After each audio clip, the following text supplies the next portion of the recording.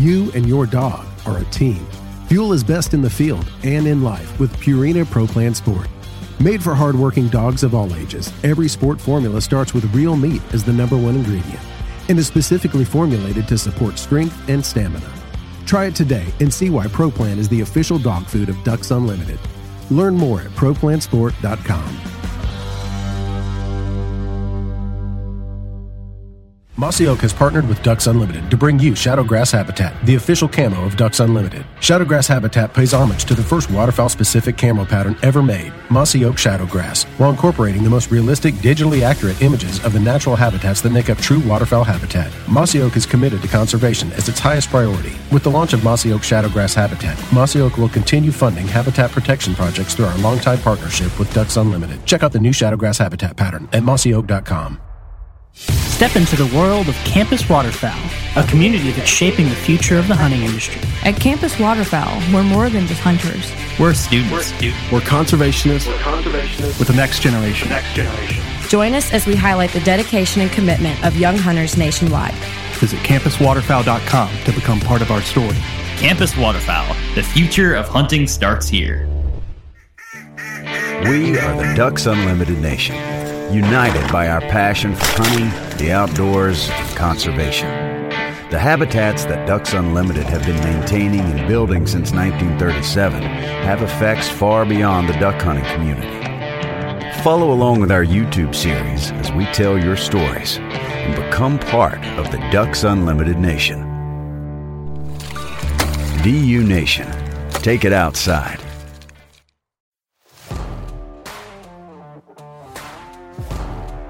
Welcome to the Ducks Unlimited podcast, the only podcast about all things waterfowl. From hunting insights to science-based discussions about ducks, geese, and issues affecting waterfowl and wetlands conservation in North America, we bring the resource to you. The DU Podcast with your host, Dr. Mike Brazier. We're very fortunate today to have joining us Callie Rush, a biologist with Ducks Unlimited out of the Great Lakes and Atlantic region. And Callie is going to be speaking with us about elevated Great Lakes water levels that were experienced this year. And we're going to talk a little bit about the potential implications of that and help folks develop an understanding of what that might mean short-term and long-term. So, Callie, thanks for joining us. Welcome to the podcast. Thank you. How long have you been with Ducks Unlimited? I started at the end of April 2019, so I've just hit 5 months. Are you from the Midwest? I am. I'm actually from Michigan, so I had the opportunity to come back to my home state. I'm actually only about just under an hour from my parents and where I grew up. So the state of Michigan means a lot to me, and it's really cool to come back and be able to do great conservation work from where I'm from. Callie, tell us a little bit about maybe even describing a mental image of these of the wetlands that are most common throughout the Great Lakes system. Yeah, I'd be happy to talk about that. So to begin to orient everybody, the Great Lakes region is going to consist of Minnesota, Wisconsin, Michigan, Ohio, Indiana, Illinois, Pennsylvania, and New York, just in the states. And then we also have provinces along the northern shores of Lake Superior and Lake Huron, and also along Lake Ontario and Lake Erie. So it's really binational waters that we're talking about.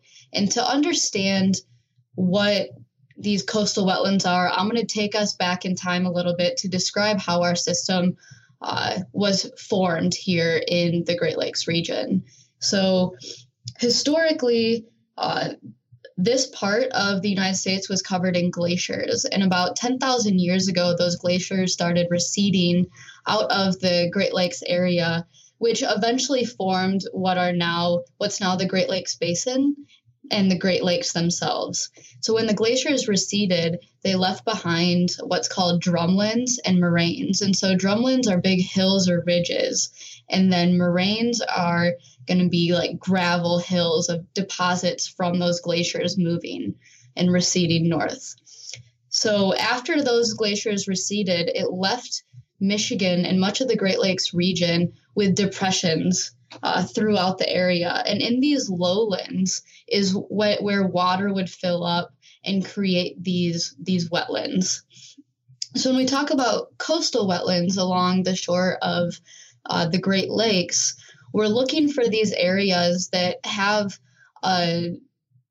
some slope to them, and there's a gradual decline in between water and land. And this doesn't happen everywhere along the coastline. But over the entire Great Lakes, we have about 11,000 miles of shoreline. And these coastal wetlands are really found in the southern parts of the Great Lakes Basin. So in the northern part, it's very rocky, steep cliffs, and there's not much room for a wetland to form.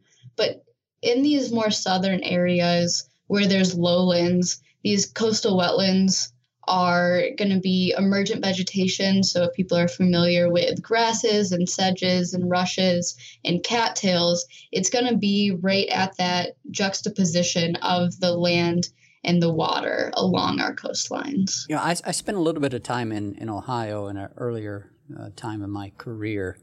And so I'm familiar with some of the wetlands there around Lake Erie in northern Ohio, and maybe even into Michigan and southern Ontario. Where are there particular lakes? Which of the particular Great Lakes are wetlands most these coastal wetlands most abundant, most dense? Is there? Can you point to that? Yeah, so that's kind of a difficult question to say where the most are. I would say that most of our wetlands are going to be along Lake Erie, Lake Ontario. There's also a lot of wetlands in the Lake Michigan and Lake Huron. That combination of the lakes, especially when you get down into Saginaw Bay. So if you're looking at Michigan and the Mitten, and in between your index finger and the thumb is called the Saginaw Bay, and there are a lot of coastal wetland systems within that area of Lake Huron. So these wetlands are found all along the shoreline, and rather than think about it by lake, it really just depends on what that part of the shoreline looks like. For example, a wetland isn't going to be able to form in an area that's always disturbed, or if there's a hardened shoreline, such as seawalls, or if it's just rocky cliffs. But if there's water that is sort of protected behind a barrier where it can settle out and it doesn't have as much wave action, that's when the sediment will start to deposit and coastal wetlands will begin to form. Okay, very good. It's interesting. I enjoyed my time up there in the Great Lakes region. It was certainly a different system, and the fluctuation of the water levels is something that was certainly talked about quite often, and I never really fully appreciated all of that. And I was looking at an article not too long ago where I think it might have even been on the DU website or the DU magazine, where the concern at that time was low water levels in the Great Lakes. And so earlier in 2019, we began to see, and you guys experienced, record high water levels. And so naturally these fluctuating water levels within the Great Lakes systems is to be expected. But describe a little bit about what happened this year with respect to the high water levels. Was it a single year event, or does it take multiple years for these for these cycles to go through completion? Yeah, so I'll start there with describing the water fluctuations and their typical duration. So it's normal for the Great Lakes water levels to rise and fall among years, decades, centuries. And so that is a normal process. It might be relatively high for a few years and then relatively low for a few years, and it's naturally going to fluctuate. And that's what wetlands require to establish themselves, is that fluctuation of water so that the plants can grow. What's different about this year is really goes back maybe to 2012 or 2013 when the lake levels were extremely low, and everybody was very worried. We're missing water. The water is very low, which can impact, a multitude of other things. However, what we're seeing is a rapid change in how frequently this water is fluctuating. So in the past, or historically, it may be every 10 years or every 12 years, but in the past 6 or 7 years, it's happened very rapidly, which is a very big concern because it's hard to predict the future when there's so many rapid changes, and we can't know if it's going to be high or if it's going to be low. And so what contributed to that this year, of course, was a lot of precipitation this spring, but there was also a change in evaporation. And so there's a lot of very smart people looking into exactly what drives the water level fluctuation. And it's not as simple as pinning it down to just the precipitation, but there's a lot of different factors in there that led to the Great Lakes water levels beating records this year. Interesting. And so the evapotranspiration that you referenced, that is, my thinking is that, for evapotranspiration to have an effect on rising water levels, we're talking about a decrease in evapotranspiration levels, right? Yeah. So what happened here is that we were getting more precipitation and then the evaporation went down. And so if you're having more precipitation, more water entering that system and less water leaving through evaporation, then the water is going to climb. Yeah, and the evapotranspiration would be a function of cloud cover, right? The lack of increasing cloud cover, lack of sunlight fueling that evaporation, right? Yes. So there's a lot of different functions going on there.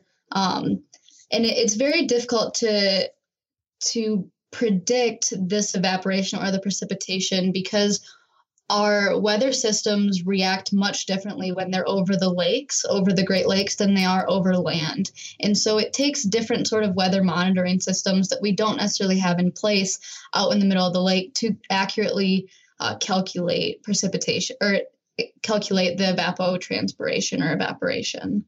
Okay, with that as the background, let's talk about where we are now. I have a friend who has a cabin on Lake St. Clair, and he kept us up to date on the lake levels as they were getting close to the bottom floor of his cabin. He actually had water covering his yard this summer, and we were joking about how he was going to be able to catch fish out of his backyard before very long, and it got pretty close to that. But the last we checked in with him, I think the water levels had began to recede. So where are water levels now on the Great Lakes? So water levels are still high. They have gone down a little bit, but overall they are above the average. So every single Great Lake is above their 100-year average by about 80 centimeters in all of them except for Lake Superior, which is just about 35 centimeters above average. And at this point, are there any expectations or any predictions that folks can make with confidence on what lake levels might do from here? We don't know. It's traditionally the levels would be decreasing in the fall, and so hopefully they can follow that same trajectory and start to decline. But you really never know with this system, and with things are changing. Nothing would be surprising at this point, but it is predicted that for the fall, typically water will decline. But the water levels. Yeah. And in terms of water levels next year, you just have to wait and see what the precipitation, snowfall, those types of events will bring to that to those watersheds, right? Exactly. You and your dog are a team.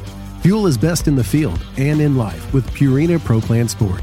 Made for hardworking dogs of all ages, every sport formula starts with real meat as the #1 ingredient and is specifically formulated to support strength and stamina. Try it today and see why Pro Plan is the official dog food of Ducks Unlimited. Learn more at ProPlansport.com. Mossy Oak has partnered with Ducks Unlimited to bring you Shadowgrass Habitat, the official camo of Ducks Unlimited. Shadowgrass Habitat pays homage to the first waterfowl-specific camo pattern ever made, Mossy Oak Shadowgrass, while incorporating the most realistic, digitally accurate images of the natural habitats that make up true waterfowl habitat. Mossy Oak is committed to conservation as its highest priority. With the launch of Mossy Oak Shadowgrass Habitat, Mossy Oak will continue funding habitat protection projects through our longtime partnership with Ducks Unlimited. Check out the new Shadowgrass Habitat pattern at mossyoak.com.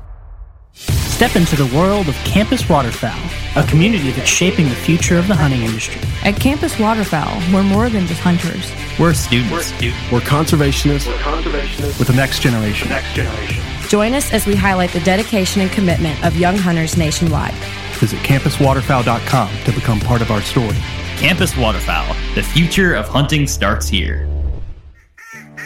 We are the Ducks Unlimited Nation, united by our passion for hunting, the outdoors, and conservation. The habitats that Ducks Unlimited have been maintaining and building since 1937 have effects far beyond the duck hunting community. Follow along with our YouTube series as we tell your stories and become part of the Ducks Unlimited Nation. DU Nation, take it outside.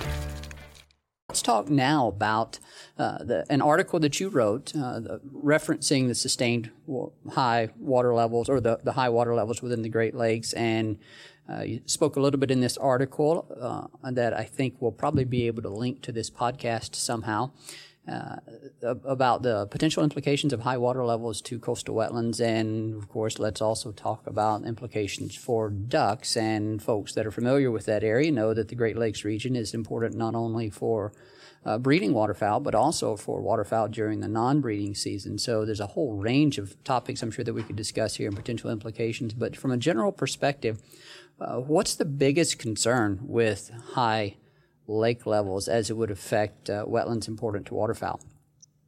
Yeah, so referring to that article, so this I co-wrote with Chris Sebastian, our communications and the Great Lakes Atlantic Regional Office.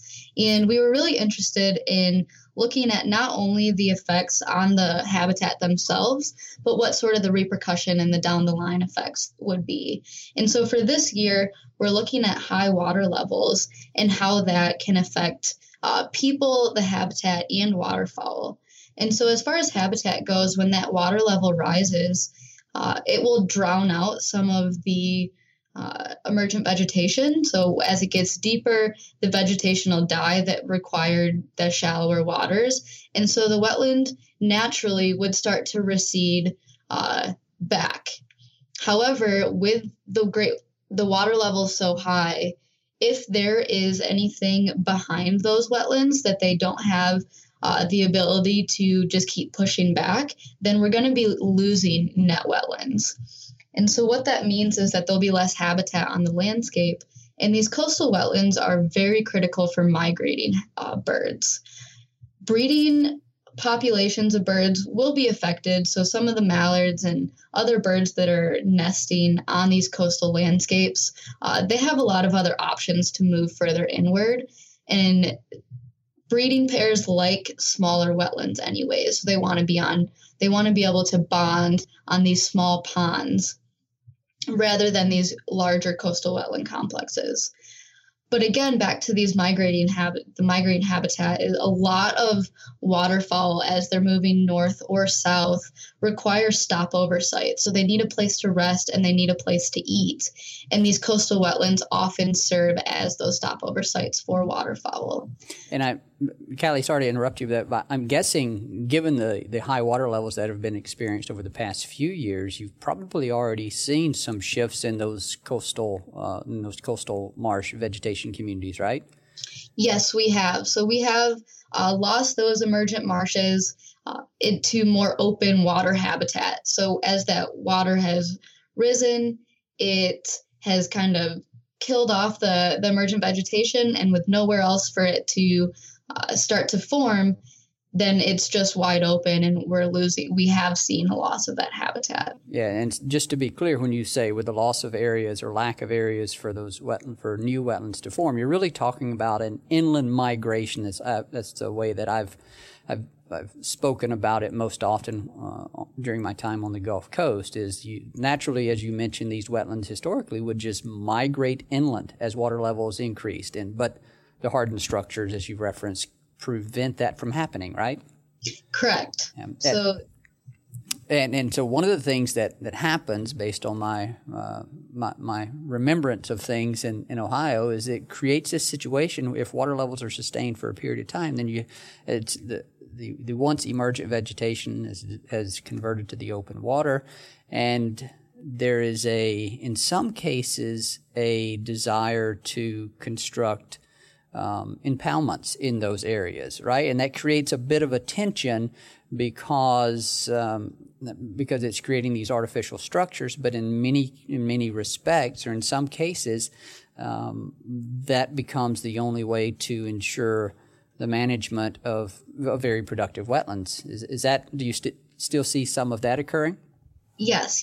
So we do still manage these large wetland complexes with impoundments, especially in these high developed areas, that we want to ensure that what we're trying to do inside the marsh isn't affecting private land on the outside. So like you mentioned, your friend in Lake St. Clair, his cabin was probably low enough that the water rose so high and it tried to move back along the shoreline, but eventually it hit his house and it couldn't move any further. Yeah. That's when we have this flooding happened. So for these impounded wetlands, it's helpful to protect that, and it gives us a way to manage these coastal wetlands.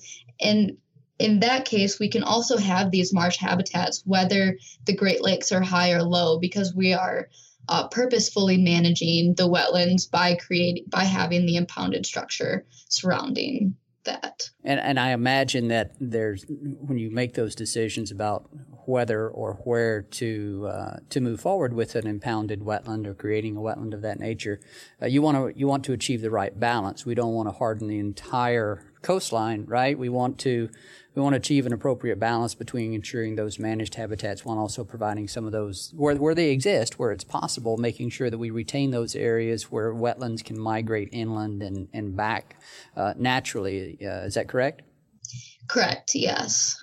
Any expectations? I think it's probably difficult for you to make any predictions about what these changes will, or what these high water levels will mean on any given year, but from a waterfowl use standpoint, or folks, whether they be hunters or anyone else that enjoys observing the waterfowl resource, are there any things that they would need to be aware of, or anything that they might expect to change their experience in the field this year?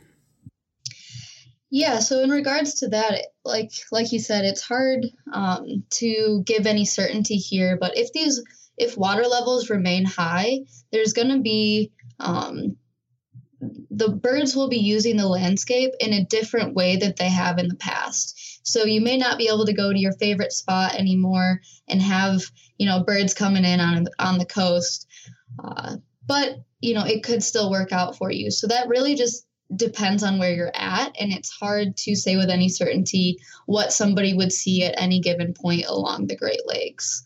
So the important message is the landscape is not static, it's always changing. The birds are going to exploit that changing landscape the best way that they can, right?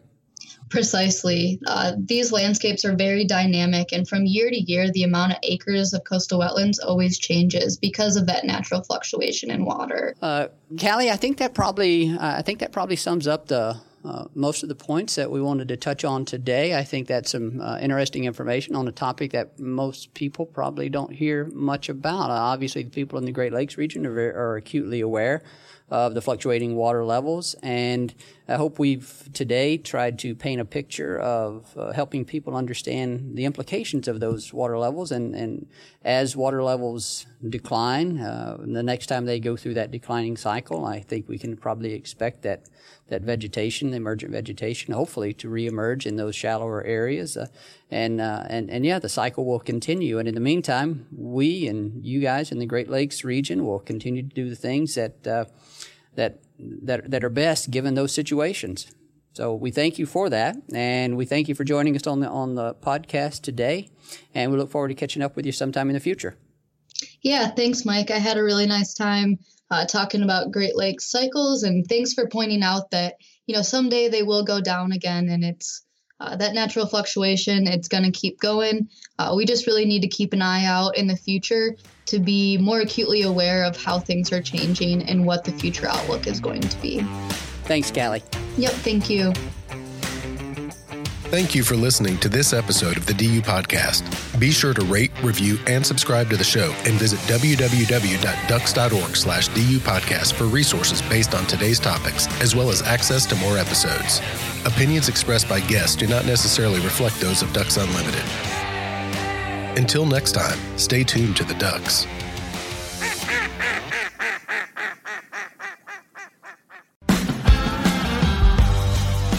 You and your dog are a team. Fuel is best in the field and in life with Purina Pro Plan Sport.